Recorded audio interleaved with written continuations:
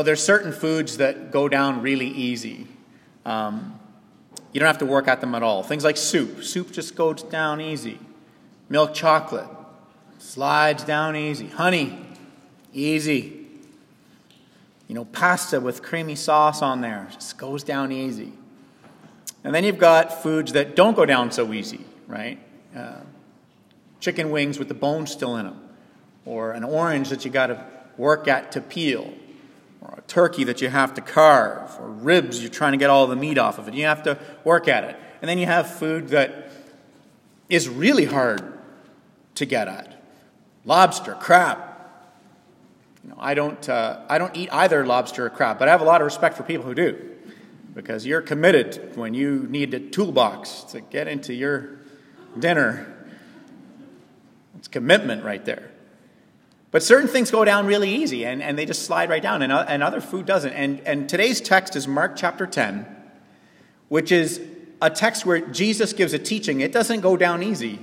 In fact, there's a lot of teachings when you read very carefully through the teachings of Christ. There's a lot of things he says that don't go down very easy. There's a lot of passages through Scripture. They're like milk chocolate. They just go down so easy. But then you come to these things, these other sayings of Jesus, and you really got to work at them. But here's the thing.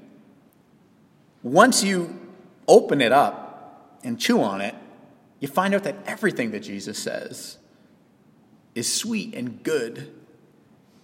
So good it'll change you, so sweet you'll want it to. Mark chapter 10, starting in verse 13. And they were bringing children to him that he might touch them, and the disciples rebuked the children. But when Jesus saw it, he was indignant, and he said to them, "Let the little children come to me, and don't hinder them, for to such belongs the kingdom of God. Truly I say to you, whoever does not receive the kingdom of God like a child shall not enter it." And he took the children in his arms, and he blessed them, and he laid his hands on them. And as Jesus was setting out on his journey, a man ran up, and he knelt before him, and he asked Jesus, "Good teacher, what must I do to inherit eternal life?" And Jesus said to him, "Why do you call me good? No one is good except God alone. You know the commandments. Do not murder, don't commit adultery, don't steal, don't bear false witness, don't defraud, honor your father and mother." And the man said to Jesus, "Teacher, all these things I've kept from my youth." And Jesus, looking at him, loved him and said to him, "One thing you lack. Go and sell all that you have and give it to the poor, and you'll have treasure in heaven. And come, follow me." And disheartened by the saying, the young man went away sorrowful, for he had great possessions. And Jesus looked around, and he said to the disciples, "How difficult it will be for those who have wealth to enter the kingdom of God." And the disciples were amazed at his words. But Jesus said to them again, "Children, how difficult it is to enter the kingdom of God. It is easier for a camel to go through the eye of a needle than it is for a rich person to enter the kingdom of God." And they were exceedingly astonished. And they said to him, "Then who can be saved?" And Jesus looked at them, and he said, "With man it's impossible, but not with God. For with God all things are possible." And Peter began to say to him, "See, we've left everything and we followed you." And Jesus said, "Truly I say to you, there is no one who's left house or brothers or sisters or mother or father or children or lands for my sake and for the gospel who will not receive 100-fold now in this time houses and brothers and sisters and mothers and children and lands with persecutions, and in the age to come eternal life. But many who are first will be last, and the last first." And they were on the road going up to Jerusalem, and Jesus was walking ahead of them, and they were amazed, and those who followed were afraid. And taking the 12 again, Jesus began to tell them what was going to happen to him, saying, "See, we're going up to Jerusalem, and the Son of Man will be delivered over to the chief priests and the scribes, and they will condemn him to death, and they will deliver him over to the Gentiles, and they will mock him and spit on him and flog him and kill him, and after 3 days he will rise." This is God's word. Now this passage gives us this striking contrast that we need to consider. A child who's incapable of meeting their own needs, and a person who is so successful that by all appearances they can meet all of their own needs. And the children were being devalued, and they weren't being given any dignity. And so Jesus gives them the utmost value, and he gives them this unprecedented dignity. In verse 15, Jesus says, unless you relate to the kingdom of heaven like a child, you won't inherit it. Now, if children were born in a state of innocence, and in order to be accepted by God, you needed to be in a state of innocence, that's bad news. Because nobody in this room, starting with this preacher, is in a state of innocence. And even if you are here and you happen to be delusional enough to think, no, preacher, I disagree with you, right here as I sit, I am in a state of innocence, it's still too late for you, because even if that were true, P.S. it isn't, you've got a huge track record that is not innocent. So if what Jesus was saying was, children are innocent and you have to be innocent like a child, that would be very bad news. But Jesus knows that children are not born innocent. The scriptures explicitly teach none of us are born innocent. Children are born dependent. And that's what makes this all good news. Because little children need to be taught. Most of you have little kids, you know this already. All the parents already know this, right? That little children need to be taught constantly how not to be selfish. Right? Because their natural state, our natural state, the natural state of the human condition is self-absorption. And we have to be constantly taught not to be self-absorbed. I remember when our kids were little, Rebecca and Isaiah were fighting about something. I can't remember what it was. Something happened. And Rebecca was saying to Isaiah, it's your fault. And he said back, no, it's your fault. And she said, it's your fault. And he said, no, it's your fault. And there's little Nigel, 5 years younger than his brother, 8 years younger than his sister, doesn't even really understand what's going on, can barely string sentences together. And there's little Nigel with the soother in his mouth. It's your fault. No, it's your fault. It's your fault. No, it's your fault. And he takes the soother out of his mouth and he says, no, it's my fault. It's mine. He doesn't know what fault is. All he knows is he should probably have it. And that is the human condition. Curved in. And so Jesus says, unless we're like children who can see our need for his grace and be dependent like little children, nobody inherits the kingdom of heaven. Which is why later in the text you hear that there's that famous line, it's impossible, but with God all things are possible. And that gets conflated to mean all kinds of things. Do you think that if I believe God enough, I could, do this incredible thing? Of course, with God all things are possible. Well, there's this little thing in theology we like to call, what's the word for? Oh yeah, context. And what's being said here is nobody born in the condition of being curved in can be saved. Only by God's grace. That's why Jesus says, well, it's impossible. But with God, all things are possible. But with God, anybody who calls on the name of the Lord can be saved. Romans chapter 10. But with God, it's not possible. By his grace stretches further than our sin. His perfection stretches further than our state of guilt. And so, Jesus gives this teaching. And as the offering was being received earlier in the liturgy when Jasper was up here, he was talking about how little kids don't always know what they need. They're crying in their crib. But they know who they need, though. Little kids, they know exactly who they need. They just don't know what they need. And this is what this text gives us. We've got to be like these little children. And so we gather together as a church every Sunday and we worship and we celebrate, not because we're innocent, but because we're dependent on the only one who ever was. And we are marveling at his goodness, Christ alone. And so right after Jesus calls his followers to this posture of utter dependence, we encounter this rich young ruler who's living life with a posture of self-reliance. You see this juxtaposition in the text?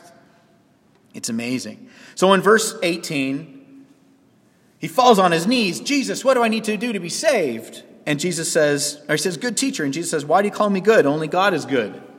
What's this guy after? This man knows something is missing. That's why he's running. Look at the text. He's not walking. He's running, and he's kneeling, and he's pleading. But he's young, rich, influential. He basically, that's the unholy trinity of moralism right there. If you could just be young, rich, and wealthy, isn't that the point of human existence? He already has all those things. But he's running, and he's kneeling, and he's pleading, and he's saying something is missing. He's totally successful by every standard on the outside, but he's totally empty on the inside. He wants these answers. You know, remember the first Pirates of the Caribbean movie, which, if you're keeping track, it was 83 movies ago. The first one, there was this pirate's curse, and no matter how much wine they drank, and no matter how much sex they had, no matter what, it was like it wasn't enough, and they were depicted as like these skeletal, half alive, dead. The wine just ran through the rib cage and landed on the rotted boards of the boat. It was this picture of the inability to be satisfied, and that's what this poor guy is going through. He's checked all the boxes, and he's on his knees in front of Jesus. Now, it's possible to accumulate wealth in two ways, okay? The first way is you can work hard and you can be honest and you can become wealthy that way. The second way is you can take advantage of people and you can be driven by greed, and that makes your work dishonest, right? Those are the two ways, broadly speaking, you can accumulate wealth. Now, today, we've grown so accustomed to scandals motivated by financial gain, you'd almost expect the disciples to say, "Way to go, Jesus. Tell the rich they can't be saved." But that's not what the disciples do. The disciples actually say, if that guy can't be saved, who can be saved? That's what look at the text. They're not like, "Yeah, Jesus, stick it to the wealthy guy." They're thinking, "Oh, wait a minute, aren't we all supposed to be the wealthy guy? Isn't that the picture of where our religion is taking us, Jesus? Young, healthy, rich, blessing of God, favor on your life stuff, hashtag blessed, writing books, isn't that where this whole thing is supposed to be going?" That's their response. They say, if this guy can't be saved, who can be saved? And the reason for that is because culturally, the ancient Israel believed that a financially prosperous life was the picture of God's blessing. They have a precedent for that because Abraham loved God, was faithful, and he was wealthy. So they have a precedent for God bringing wealth into someone's life, and so they understood it this way. Many texts throughout the Old Testament continually promise, if you trust in me, and if you will turn to me, and if you will worship me, you'll be blessed. It'll go well with you. But of course, you've got millennia of history throughout the whole Old Testament where they just keep worshiping other gods, and it doesn't go well with them. So this is their paradigm. They're looking at this guy, and they're going, the favor of God is on him because he's young, he's rich, he's wealthy. And if he can't be saved, then none of us can be saved. Job's friends thought the same thing. That's why Job's friends talk the way they talk. Right? Suffering shows up. The whole book of Job, by the way, it is in the Old Testament canon to throw a stick in the spokes of the idea that your obedience just equals blessing. That's what the whole book of Job is about, is to be like, the devil was like, the only reason this guy's worshiping you is because he's young, he's rich, he's healthy. Take that stuff away, and he's not going to worship you anymore. And God goes, okay. And God permits the whole thing to happen. That's the theology of Job, is that the commentary on your life is not your financial position. Your commentary on your life is the cross, God's great grace. So anyways, this is why the disciples don't know what to do with this. But what we learn from Jesus' response here is that Jesus isn't that simplistic about wealth. God is not that simplistic about wealth. Jesus doesn't condemn the man for having wealth. Jesus doesn't criticize the way he gained his wealth. But Jesus also doesn't agree with the disciples who think that God's blessing is evidenced by wealth. The disciples are being pretty formulaic about it. Right? If you're influential, you're ethical, and you're rich, that's the favor of God. Well, you can be influential, ethical, and rich and not worship God. This city is full of those people this morning. This city is full of people who are healthier, wealthier than you, not worshiping God, and no matter what you do, you're never going to be as wealthy as them. Some of you, no matter what you do, you're not going to be as healthy as them. So that cannot be, at the core of your theology, your understanding of God's blessing and favor. Otherwise, you're all going to have a crisis of faith. And so, Jesus doesn't criticize the man for any of this stuff. I want you to look at how graciously Jesus deals with this young guy. There's 10 commandments. We know this, right? From Exodus 20, there's 10 commandments. But look at what Jesus does. Jesus says, you know these commandments. And then what Jesus does is, Jesus skips over the commandments at the beginning, and he lists the commandments at the end. Jesus says, don't murder, don't commit adultery, don't steal, don't bear false witness, don't defraud, honor your father and your mother. Jesus lists all the commandments that tell us how to relate to others. Jesus doesn't list the commandments that tell us how to relate to God. Jesus lists all the commandments that will guide the society into flourishing, and Jesus doesn't list the commandments that start the whole thing off, that guide your heart into flourishing. So what Jesus does is Jesus is very gracious, and he looks on the man and he says, he lists the ethical commandments that guide society into flourishing, and of course the young man says, hey, I've been doing this since I was a kid, right? This is what happens. He says, I've been keeping these commandments since I was a kid. He's been ethical. He's relating to others in a good way, right? Jesus is preparing him to consider, yes, I know how you're relating to others, but how do you relate to God? Which is how this whole thing started. Good teacher. And he says, oh, really? I'm a good teacher? There's nobody good but God. So why don't you get rid of everything and follow God? This is where this whole thing's headed, right? So look at what happens here. It's so gracious and gentle the way Jesus is with this man. So the young guy, he's healthy, he's wealthy, he's living a morally upright life, right? He's ethical because he's keeping those commandments. He didn't gain his wealth by some scandal. He's been a hardworking young man, but he's still running, he's still kneeling, he's still seeking, right? Because internally he has no peace, he has no rest. So in verse 21, it says that Jesus looked at him and loved him and said to him, right? It's so important for us to catch this. Jesus didn't condemn him, right? John chapter 3, verse 17 says that Jesus didn't come into the world to condemn it because the world was condemned already, right? This guy's condemned already. And now he's running and kneeling and pleading and seeking, and Jesus' response is this tremendous gentleness and grace. And so what does he do? What does grace look like for this guy?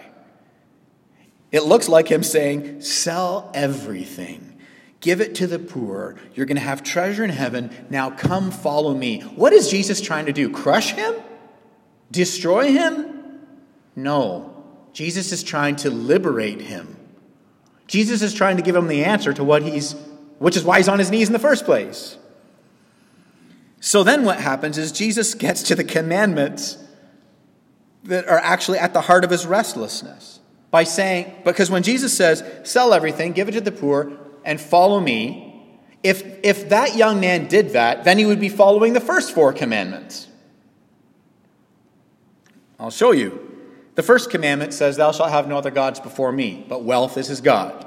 The second commandment says, thou shalt not bow down to any idols, but his whole life is oriented around bowing down to wealth, which is his idol. The third commandment says, thou shalt not take the Lord thy God's name in vain. But this guy is calling himself a follower of God, but wealth is his God.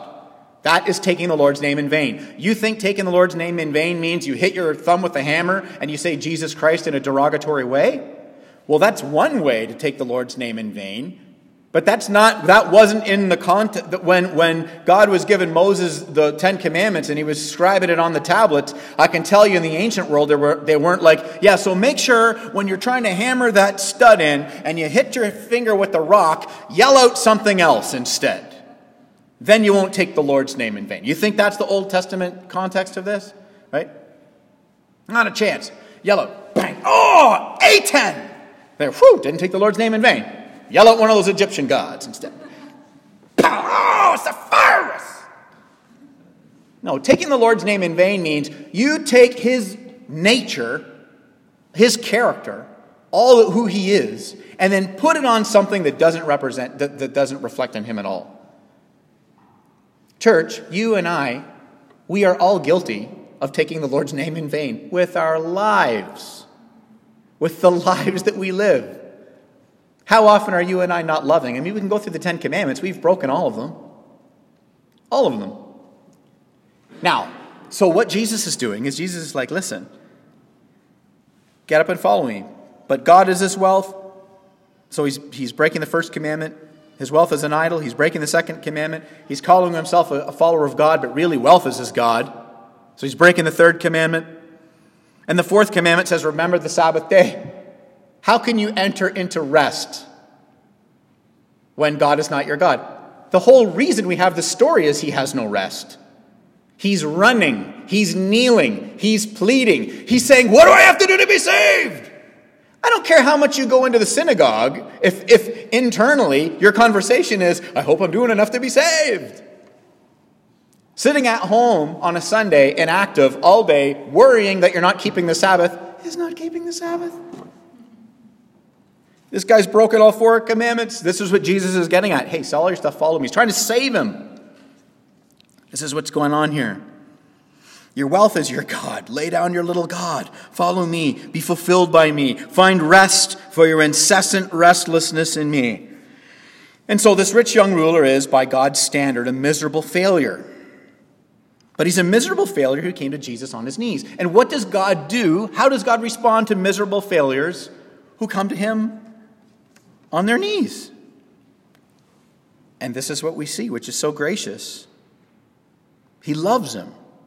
What does Jesus do for this man who, after looking in the mirror with gut-wrenching honesty, comes to the conclusion that something is missing in his life? He looks on him and he loves him. What does Jesus do with you when you look in the mirror each week with gut-wrenching honesty, aware that you have chased out, that your trust and your rest and your worship is not in God and the grace of God, but you have those weeks where you just kind of put in your time? I haven't shown my face at Redeemer for a while. I'll pop in, make sure nobody asks any questions. I mean, I know nobody here would do that. I'm just being hypothetical. Other churches where there's unsanctified people do that. Not all of these people. Right? We have these weeks, don't we? We do these things, don't we? I'm not speaking down to you. My heart wanders every week. I'm not up here because I have this figured out. I'm up here because I'm desperate.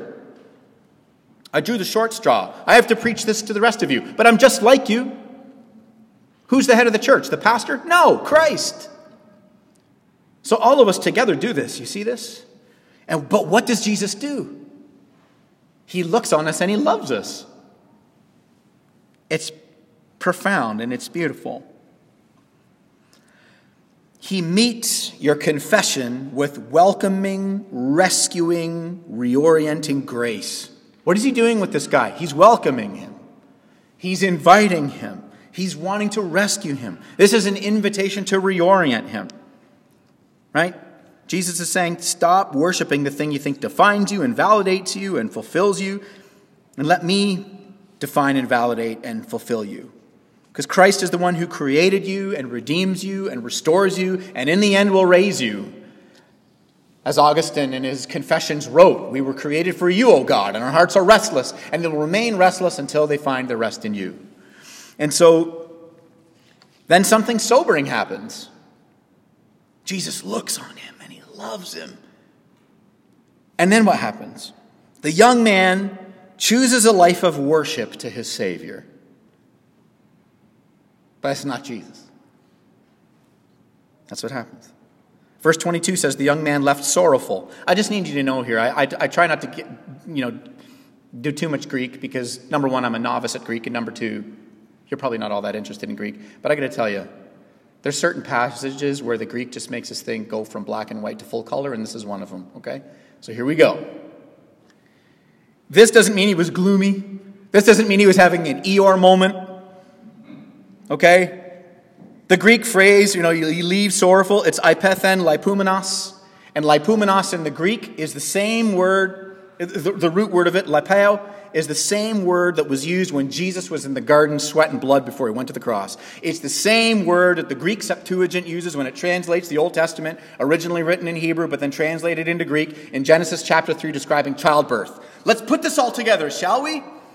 The pain of childbirth, the pain of Christ about to go to the cross, the pain of leaving your money. There we go. Now, every mother in here will let you know that the pain of childbirth belongs in its own category. You're not allowed to put anything else in there. Don't be a fool and have something happen to your body and then compare it to childbirth in the presence of a mother, because you will be passionately and rightly corrected. You have a boo-boo. That's what you have. It doesn't matter what happened. Compared to childbirth, it's a boo-boo. Here's just a free tip for any of the young men who are in here. If your head comes off and a doctor has to sew it back on, and he sews it back on backwards, and you have to go through the rest of your life learning to do life in reverse, that's a boo-boo compared to childbirth. Okay? Now, let's be really clear on what's being conveyed in the Greek about what's going on in this young man's heart when he leaves. Without his wealth, without his money, the idea of leaving it's crushing grief, like Christ contemplating losing his life on the cross, like being doubled over in contractions. He couldn't forsake his little Savior. Now, Jesus was grieved at the thought of losing his Father, because his Father was the source of his joy, his life, his identity. The rich young ruler was grieved at the thought of losing his wealth, because his wealth was the source of his life, his joy, his identity. To lose something and have that loss sadden you, that's a part of humanity. But to lose something and the thought of losing that thing utterly destroy you, that's idolatry. We're not just dealing with the sadness of humanity, we're dealing with gut-wrenching, soul-level idolatry. And so what for you and I, as I was preparing the sermon, I'm thinking about my own life here, and so I sit with you in this, but what about us could cause us to orient our lives around it with such a way that the idea of leaving it would devastate us and destroy us? Where what in your life could climb up into the throne and take that place? I have things. So do you. Sometimes those things climb up into the throne. What are those things? Right? For you, maybe it is wealth and the lifestyle that facilitates it, like this rich young ruler. Not even necessarily because you have wealth. Some people who have wealth are in idolatry to their wealth. But a lot of people, most statistically speaking, most of us do not have wealth, and we're in idolatry to wealth precisely because we don't have wealth. And we're in idolatry to the idea of what that life would actually be if we did have the wealth. It could be that, or it could be none of that. Maybe you're sitting here and you're on your high horse because you're like, boy, I could have just taken this morning off because money doesn't matter to me. But maybe it's your family and your children, that and your marriage and or the idea of marriage, or the idea of children that climbs up into that throne. The relationships, the friends, the romance, the healthy body, the status, the success, the prominence, the importance, the influence, the being able to sit when somebody says to you, hey, so what's going on? What's new in your life? The idea that you could just tell them something tremendous, My life has purpose. Boy, I can't wait for the next time somebody asks me to say what's new, because boy, will I be able to tell them. Or you dread the idea that somebody's going to say, hey, so what's going on? And your answer is nothing. I'm living a very ordinary life and I'm content in Jesus and I'm good with that. No, it's just, what is it that climbs up into the throne? We all have these things that can climb up into the throne. And so if we take these good things, and you've heard me say this many times, but if we take these good things and then we elevate them to be the ultimate thing, and the thought of losing that thing destroys us. Right? This young man rejects the invitation to worship Jesus because wealth is Jesus. Right? Now maybe later after the resurrection, this guy repented and came to faith in Christ, and we don't have that recorded, so I can't speak to that, but we just have this text to look at to go, yeah, he's having contractions over this because his wealth became his scorecard and his ID card. See, when Jesus says, follow me, and he won't, that's what you realize. It's the scorecard and the ID card. You and I have scorecards. You have scorecards. You have ID cards. What are those things? We live in a world where whatever our scorecards and ID cards are quite often get posted to social media so we can scroll through everybody else's highlight reel as they, there's great things about social media, and that's one of the things that's not so great. And we can look at that and go, what's my scorecard? What's my ID card? But the gospel of grace in Jesus Christ, it liberates our soul from the scorecards. It liberates our soul from the ID cards. We are free from scorekeeping. We are free from having, identity curating. We're free from it in Christ and in the gospel. That's what Jesus holds out to this young man. This is what Jesus continually holds out to us and everybody in this room. And so remember that the grace of the gospel, it's showcased in this juxtaposition, right? We can take the posture of those children and we can come to Jesus in honest dependence, or we can reject Jesus through a posture of self-reliance, right? One of the embarrassing things, and I hate to confess this, but the reason why I don't pray nearly as often as I should, and when I say should, I don't mean there's a certain amount that's acceptable to God. I just mean the reason I don't pray as much as I should is because I'm self-reliant. It's embarrassing. Do you know how long I'll go with a problem or a thing or a situation or there have been Sunday mornings where I have come to preach the gospel, got to that room to start going over my notes, and realized I had not prayed yet. If you'd like to revoke your membership now, some of you may want to do, your pastor is not. That's how much I struggle in my heart and my mind with self-reliance, just kind of doing things. That's embarrassing. I didn't put that in my notes because I wasn't going to say it. Now I say it, now I regret that I said it. But I'm just letting you know, I can't be the only one in this room that lives with that embarrassing level of self-sufficiency. Right? We can do it. We can relate to Jesus just like this rich young ruler. And you know what North Americans do?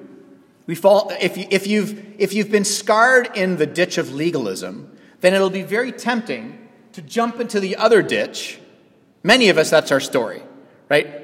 I haven't met very many people who come to Redeemer, or Christians in general, who come to me and are like, man, my background was just wild licentiousness. I went to a church where everything was allowed and nothing was called sin. Most of the case, all of us tell our church horror stories and it's legalism. And we jump into the other ditch of lawlessness, where it's very easy then to live in this reliant posture, self-reliant posture. And God is like this kind of thing in the background. When I really need him, then I'll pray. Because, you shouldn't pray every day. That's legalism. And when I really need him, I'll come and worship. Because you don't need to come every Sunday, because that's legalism. It is. This is so the worship of Christ and marveling at the Savior and coming to our knees and saying, what must I do? There's this restlessness inside me. And Jesus says, I can get rid of that restlessness. Come follow me. And our response to following him is to be like, well, that just sounds like legalism. You need a lexicon and you need to research the word legalism. And the definition of legalism isn't follow Jesus. So this is what we get, this contrast of these little these little dependent children and this independent man who has no need for Christ. And Jesus is not a needy king who needs our worship to validate him. He's a generous king. He calls for our worship so our restless souls can find rest in him. That's why he said in verse 25, it's easier for a camel to go through the eye of a needle than it is for a rich man to enter the kingdom of heaven. Why? Because they're self-reliant. Why is that a hard teaching? It doesn't go down like milk chocolate. You got to really work at it and crack it open and be like, actually, that'll save my soul. Wow, the liberation and the peace that is available in that. And then as we close, you get to verse 32 and 34, where Jesus, after this, he predicts his death and resurrection again. He gets to the gospel again. Why? He's giving his followers a reason to recalibrate. He's giving them a reason to relate to all of life differently again. Because this gospel, this life, this death, this resurrection of Jesus for our sin is why he could look with eyes of love on the rich young ruler. Jesus identifies with the rich young ruler because at 33 years of age, about to lay down everything, Jesus is the true rich young ruler. He was rich, for our sakes became poor, laid it all down, forsook it all, died, so that we could live, have it all, be liberated. Jesus looks at the rich young ruler with eyes of love. He's like, I understand the pain you're going through of having to lay everything down, because that's where I'm going. That's what I'm about to do. Jesus is the true rich young ruler. Contrary to every other king who sought to amass wealth to establish his kingdom, Jesus is going to give up all his wealth to establish his kingdom. And you and I can live with a pervasive sense of peace and lasting joy in this life because united to Christ, we are assured of an eternally prosperous life.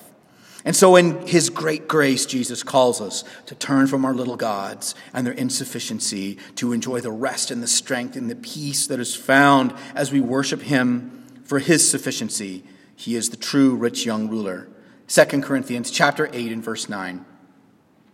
For you know the grace of our Lord Jesus Christ, that though he was rich, yet for your sakes became poor, so that through his poverty you might become rich. Amen.